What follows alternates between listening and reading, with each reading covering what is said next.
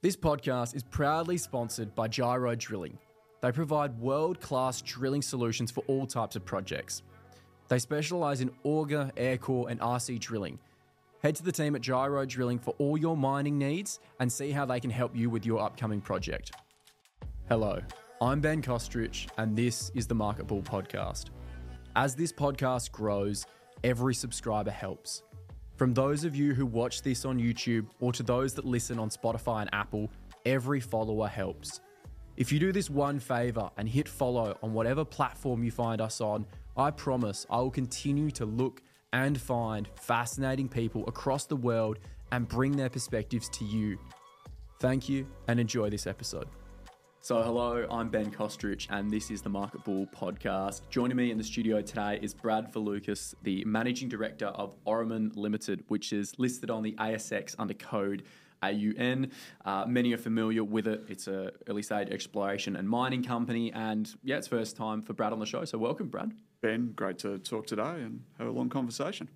Yeah, we are going to go through a fair bit. There's been a lot of activity, particularly to the back end of last year and now into 2024. But I want to get to know a little bit about your history in the mining scene. This is a new role. You've been predominantly operations and hands-on focused and now in a managing director position. What's your history in the mining world and how did it lead you to where you are now? Yeah, Ben, so 25 years mining one way or another. So University of New South Wales, so Sydney boy originally. Most of my early exposure was to coal mining. First mine I ever went underground was coal mining, and you sort of think you'll end up there. By the time you get to the end of uni, 3D underground metals is much more exciting. So went up to Queensland, worked as a contractor, bulk copper gold projects, large excavations. I think probably still the biggest I've worked at in my time. Came across to WA theoretically for a short bit of time and ended up sort of staying over here for 10 years, floated around some gold operations, Plutonic, Lawlers, Gidgee, and a little bit of nickel in that time as well. But, Plutonic I think had gone underground. It's a bit of a basket case, to be honest. And, a little of that contracting background, simplifying things, this is what we need to do. So I actually got Plutonic underground profitable. I think, a lot to do with that. Gidgee there when Peter Cook listed it, so when we get to sort of where Aurumin is, some of that early exposure to corporate, although I had nothing to do with the corporate side of it. Yeah, that's what I made. You could sort of see it from a distance and how much they paid for it and how much or how little involvement anybody externally to the business did it, and then the sort of changes you made there at an operation. And so it was good fun. It's always something I'd like to get the benefit from at some stage. Went off, worked overseas in Ireland for a while, again, just as a contractor, so really working holiday, sedimentary lead zinc project outside of Dublin, back to Australia and sort of got into the management side. So came back, ended up starting with a company called Mincor Resources, started up Red Ross, which is actually really satisfying because some of the IP going into there, changing mining methods was result of what I'd done, a little bit of contract time for Western Mining with Ian Junk when he'd motivated Mincor to buy in. That was, my IP about how we should change the mining methods from a little bit of exposure in Kambalda previously. So sort of walking into that, so did that as owner mining, as the owner, and then eventually went back there and converted back to owner mining as well. So got rid of the contractor, went owner mining there. So 8 years on and off with Mincor. So start up Red Ross, involvement with all of those south of Widgie operations there, south of Kambalda. Started up Carnegie Hill, a lot of involvement in the startup, restarted McMahon, was there over the time, and a few other things. So started on site as an underground manager, sort of finished at the end in Perth in a sort of more technical business development role. Back to gold after that, Focus Minerals, went there, sort of end of the GFC. Nickel was doing pretty tough. It was time to make a bit of a move. Went back to gold. We did pretty well there for a while. Tough ore body though, super low grade, and I guess eventually ran out of meaningful things to mine. A couple other things, and so ended up at Northern Star for 5 years. Perth based, I guess ran the big part of the technical side of that business, as manager of tech services. So, at that stage, the guys had picked up most of the assets. I guess we're really trying to make them work. So in terms of shuffling around a little bit, I guess how those operations were approached and how we treated them. A lot of really good expertise in-house already at Northern Star there in terms of mining and that contract background. Maybe sort of added some of that client mix in terms of where the whole should go and how we should be approaching things overall there. And so, great period of growth. Far. I mean, that's an extensive career in all different facets of mining in Australia and globally. And then going more so, I mean, a lot of people are familiar with Northern Star as one of the biggest gold producers and companies around the world. And I think that name, everyone recognises it.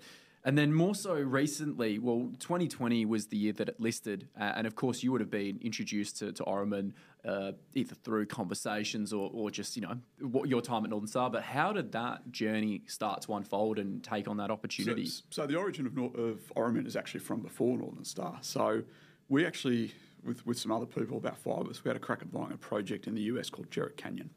It was a 200,000 ounce producer. Australian dollar was on parity with the US at that time. Gold price was about $1,000 an ounce, and it was just losing a little bit of money. But some super low-hanging fruit there and a great opportunity to improve. And we got very, very close with the administrator there, just sort of dotting I's, crossing T's, and Eric Sprott sort of came in over the top and offered more than we could, and we lost it. But we got so close.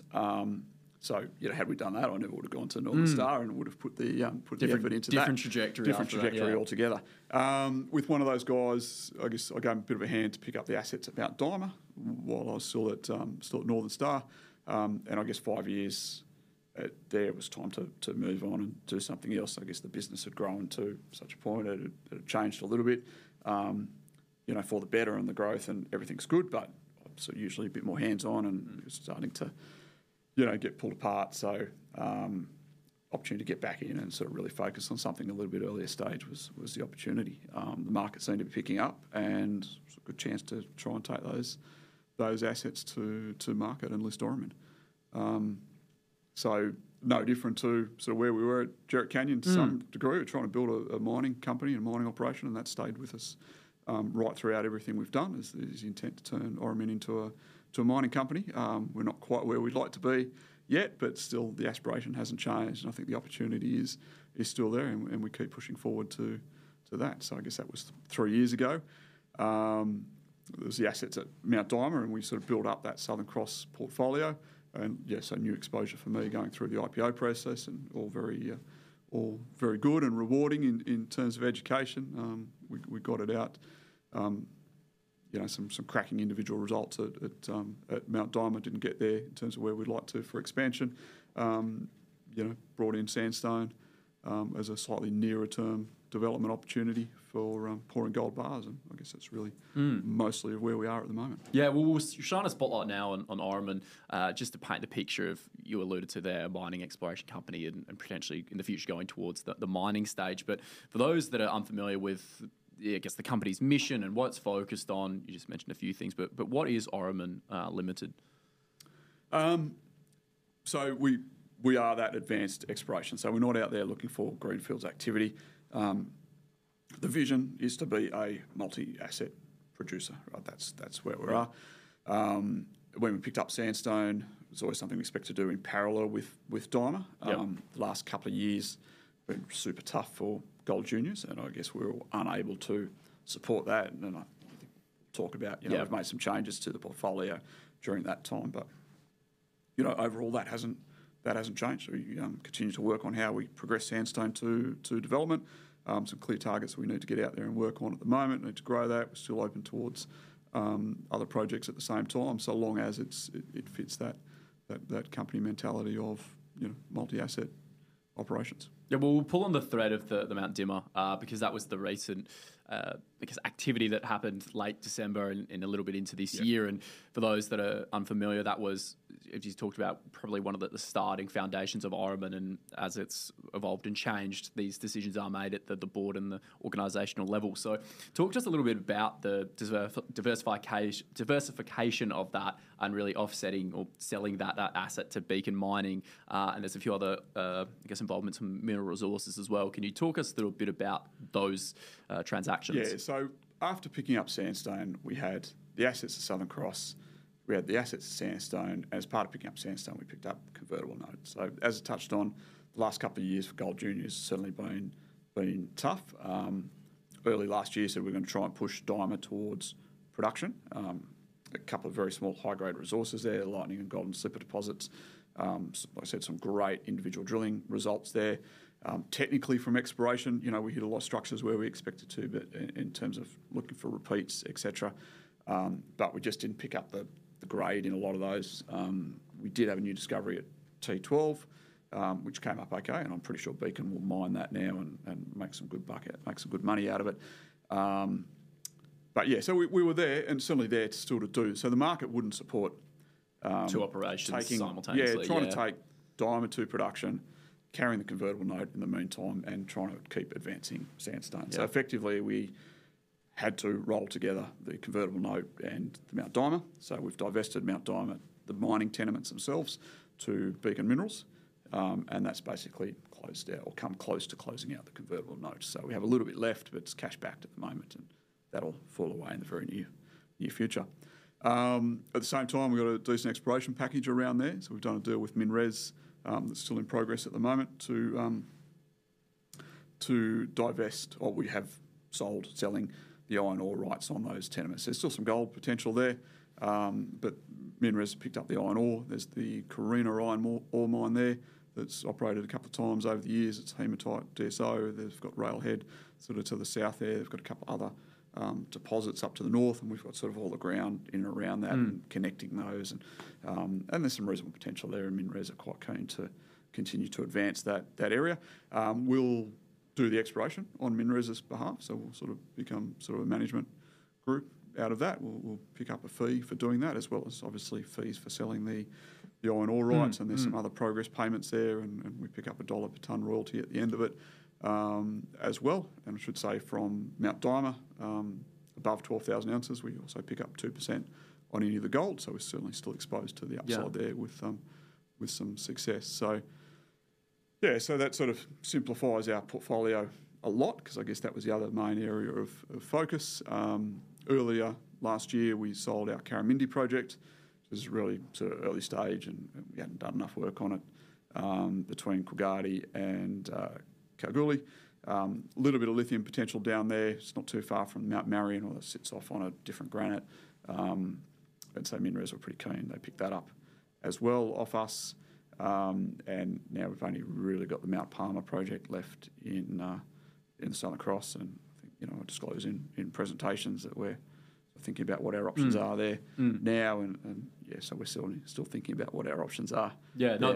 When I was watching that all unfold, I was like, again, when I was looking on the website, there was a lot of projects and packages, and I remember when I first reached out to you, said that I'd come back to me in the new year because you were going through some discussions, and then inevitably I did see it all unfold, and I was like, oh, that's a reason behind it. So it really does focus a lot of the attention on Sandstone and some of the evolving, I guess, plans and operations that are happening there. So where is that project? And even thinking out loud now, prioritising that must mean that you see quite a bit more value naturally for shareholders in the long term with that project. So can you talk to a little bit about why that is so exciting, and where it is and what's unfolding there? Yeah, so it'll be great this year. So we'll get to attack Sandstone effectively with a clean balance sheet and a very deliberate focus there, and not distracted by anything else. So Sandstone, 946,000 ounces of overall resource, 881,000 ounces up in Sandstone. We think that area in general is just massively underdone. We've got some legacy infrastructure there, the previous 500,000 tonne per annum process plant, camp infrastructure in town, a little bit of tails capacity, left, roads, water, all the good stuff you need to get going. So there's really good option there to restart. There's a good resource base.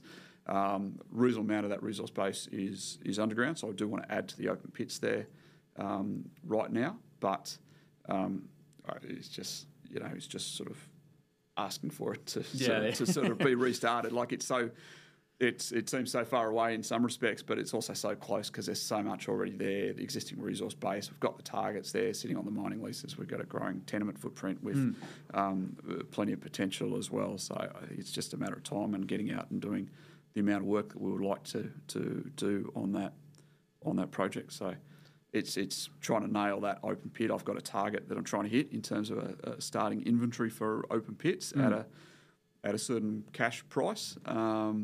And we're not quite there yet, but I think the potential is certainly on our mining leases to hit that, and then we sort of start to transform the company from that late stage exploration, trying to fill a gap, to we really are into development and getting it up and going. Yeah, you mentioned there about the history of the area and a lot of the infrastructure that already was set and just needs a little bit to get up and going again.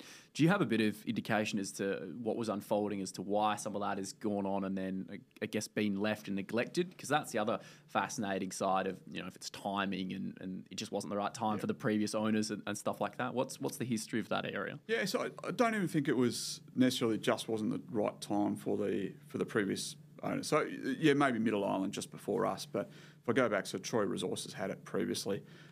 They put in the plant that's there now, and that's the mining leases that we have were theirs.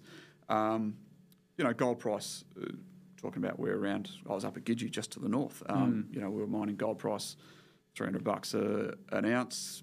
Troy were down there just really focused on the oxide. I think, exhausted some of that material that they knew about, not that there wasn't still plenty of other targets there to go and test. They were focused elsewhere as well. That projects in South America they were trying to push along with. I think just changing focus, change of intent, low gold price. It sort of just it wound up at that time. Didn't happen. Not unlike a bunch of projects around WA at that time. Gold price was tough, and so just even if the targets are there, people just didn't have the money to go out and keep exploring and keep testing and sort of keep going. You sort of get into that hand-to-mouth situation where you don't have enough in front of you, so you start to not justify more exploration to keep it going, especially when you've got another project that you start to focus prioritise and focus. Yeah. There's been a couple of milling operations in sandstone before that over the years. It's like a lot of the goldfields. Some of the tenements we've got some old tails.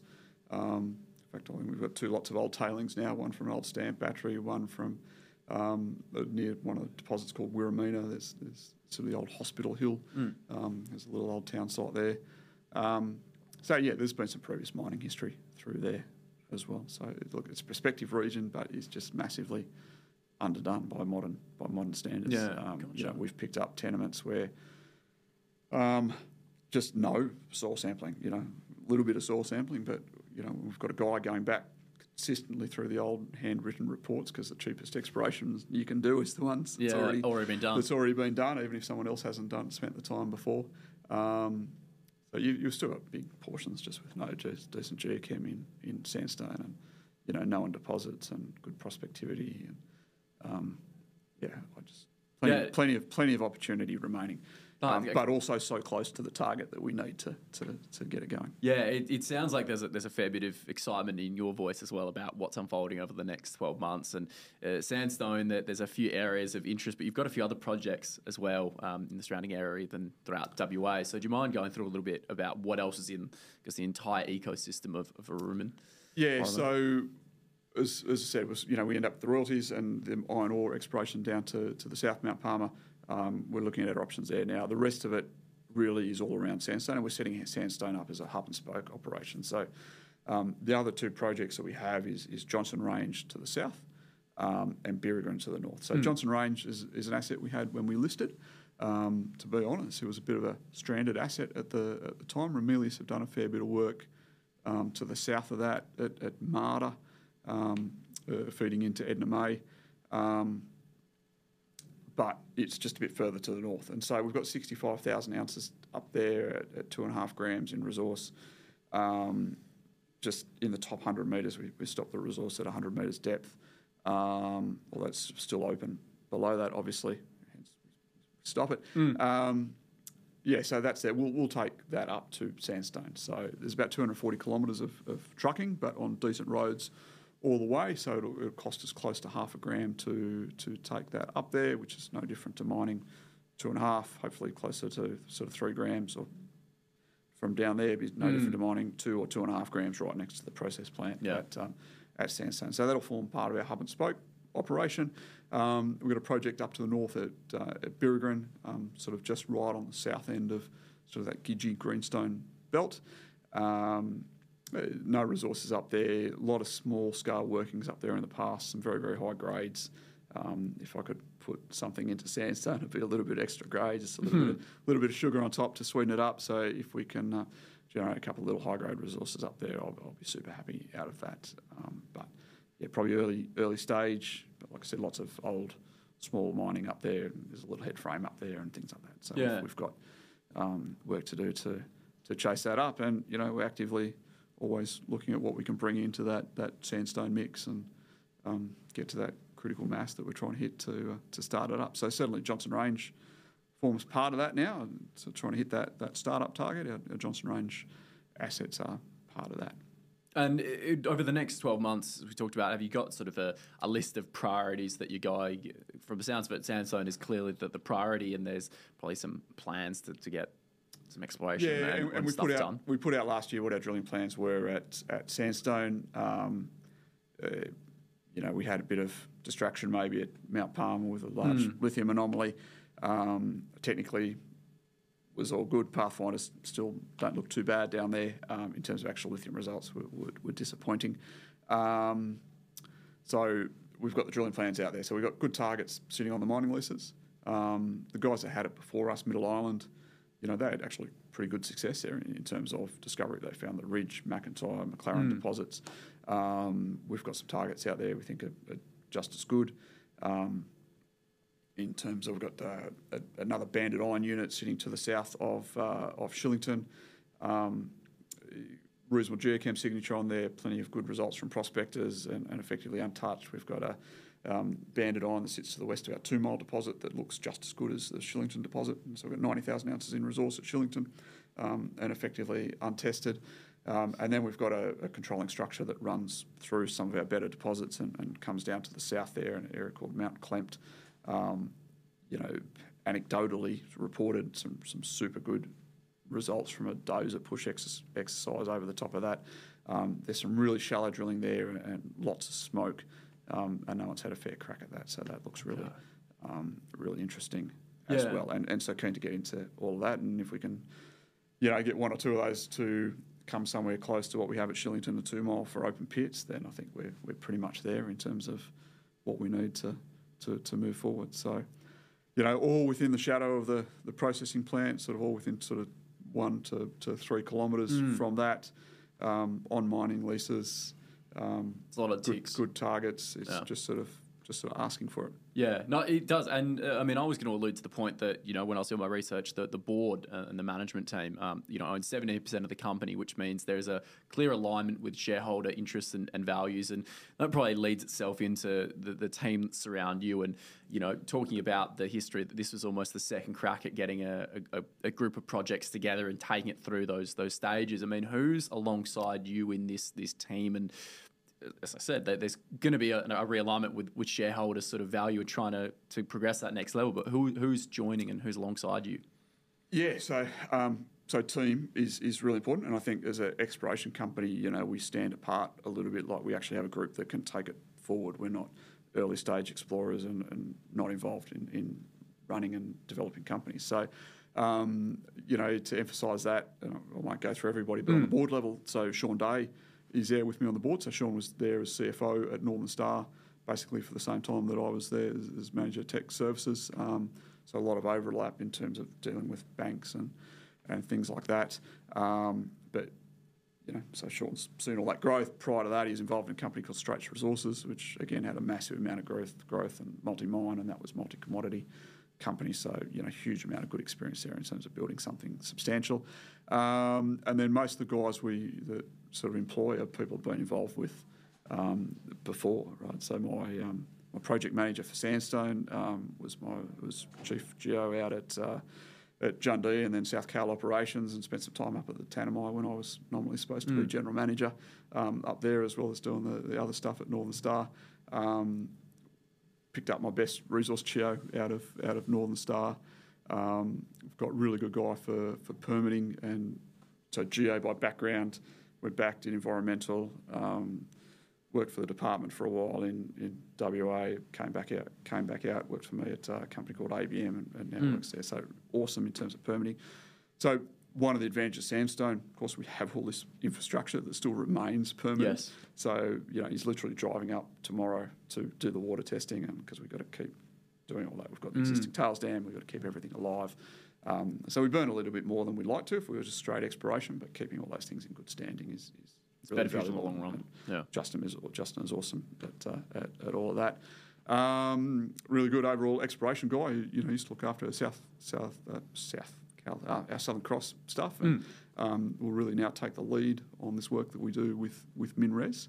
And in fact, is a long way why MinRes are going to let us do the exploration on their behalf, etc., and pay us a management fees, because we do have that team and that capacity in-house. So pretty much everybody's someone that I've been involved with in the past, one way or another. And it's been good enough to put up with me generally in some form or another. And everyone's there to try and make something substantial out of the company. Yeah, it's an interesting point you said there about the team not necessarily need to be reshuffled as the company grows, because you see that across the board in a lot of companies as they hit certain milestones, and then there needs to be complete reshuffle because the people have never experienced that next stage of the mining life cycle, and it's that harsh reality check of, I'm actually not ready to take this next project. And from the sounds of it, your team is fully equipped and has done this quite a lot throughout time as well. Yeah, so yes, absolutely. And I think you can go back through the projects that don't necessarily work, and I think I used to I still have a list, right? And 1/3 of them, for whatever reason, I've actually seen the data, and you're able to say, no, it won't work for this reason, then it fails for that reason. 1/3 of them from public data, you can sort of see that. So I think people try and carry things too far. They're not willing to sort of give it up and almost accept that they're not necessarily best suited for that position. There's been some real consequences for that over time, unfortunately. Early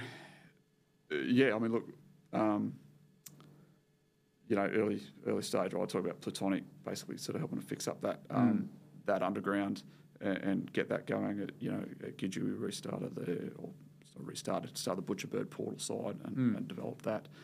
But then, from Mincor on, so I started at Red Ross, restarted Carnelia Hill at Northern Star. A lot of involvement starting up the Hermes open pits and Ramon open pits at Jundee and getting that going. At Focus Minerals, basically restarted the Tyndalls underground, so it evolved into just a stoping operation when I got there, and we restarted up the Countess ore body and the Empress ore body and got Perseverance cranking again and started up the open pits, Big Blow and Dreadnought and Empress. And there's some other things in there as well, but so it's a decent resume. For myself, there's a lot of fix up, and even at Northern Star, I went over and tried to drag Pogo for an operation that was due to shut. So when we picked it up, it was a great deposit and an awesome ore body, but the previous operator, Sumitomo, were literally shutting it. That was where it was going. So to try and pick that up and restart it and try and drag it into the current century. So huge amount of restart, also experience, restarting experience and fix up experience there in my sort of background. I look at Sandstone and I can see the similar. Pretty comfortable that we have the capacity to take that forward. Yeah, well, just before, we mentioned a few people are part of the team, but I know a lot of people get fascinated with the board members and who's a part of the management team. So do you want to go through a little bit about some of those people, maybe by name, because I'm sure that some will instantly recognise them as well, and that's always a big tick of what people look for. So on the board, 4-person board, Chairman Piers Lewis, who runs a business called Small Cap Corporate. So they provide a lot of back-end support to a range of ASX-listed companies, and they, via a guy called Victor Go, is our COSEC and CFO, and they do a pretty good job. And Piers is awesome from an overall market perspective and governance and compliance. And in terms of, my first gig as MD and where your skill sets are and where your background is, Pierce has been fantastic. Sean Day, as I mentioned, and Sean's always big picture thinker as well. Doesn't get, and it's good for me in terms of making sure I don't get too caught up in the small stuff and keep in mind what the overall picture was or is. And then Daniel Rahaney, who's come onto the board sort of towards the end of last year, and you sort of mentioned board and management speak for 17%. So Daniel's come on as very supportive, and his company, Seven Enterprises, is now a decent shareholder, and has been fantastically supportive as a market guy, but fantastically supportive through last year when we're getting rid of the con note and working out how we're going to do it and how we approach all of that. So Daniel's been fantastic. And then also, management team, the guys I talked about already. Yeah. Also, Mark Rowbottom. So Mark, a guy I picked up, or who really picked up the Mount Dimer assets, and I gave Mark a hand, and so we went through that listing process.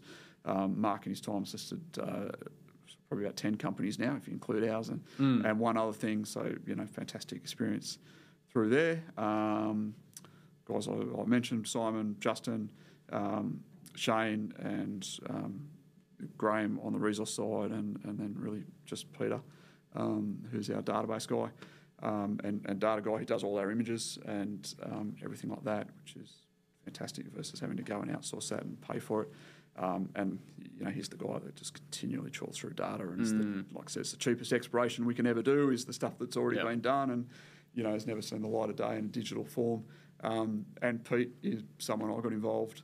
Who was actually involved then before I was. So he spent, 2 years before we'd even listed, fixing up the data for all of our Southern Cross assets and progressing that. And there was a huge amount of work to do. Yeah, and if I recall from the conversation we had over the phone, everyone's based in Perth in WA as well, which is very helpful from, if something needs to happen, it's very, resolutions are found quite quickly. You don't have to worry about trying to slot in a time zone or anything like that, which is also quite beneficial from a structure and organisation point of view as well, I can imagine. Yeah, look, absolutely. So, it means you'll get together on all the time. We make sure we have a sort of group catch up.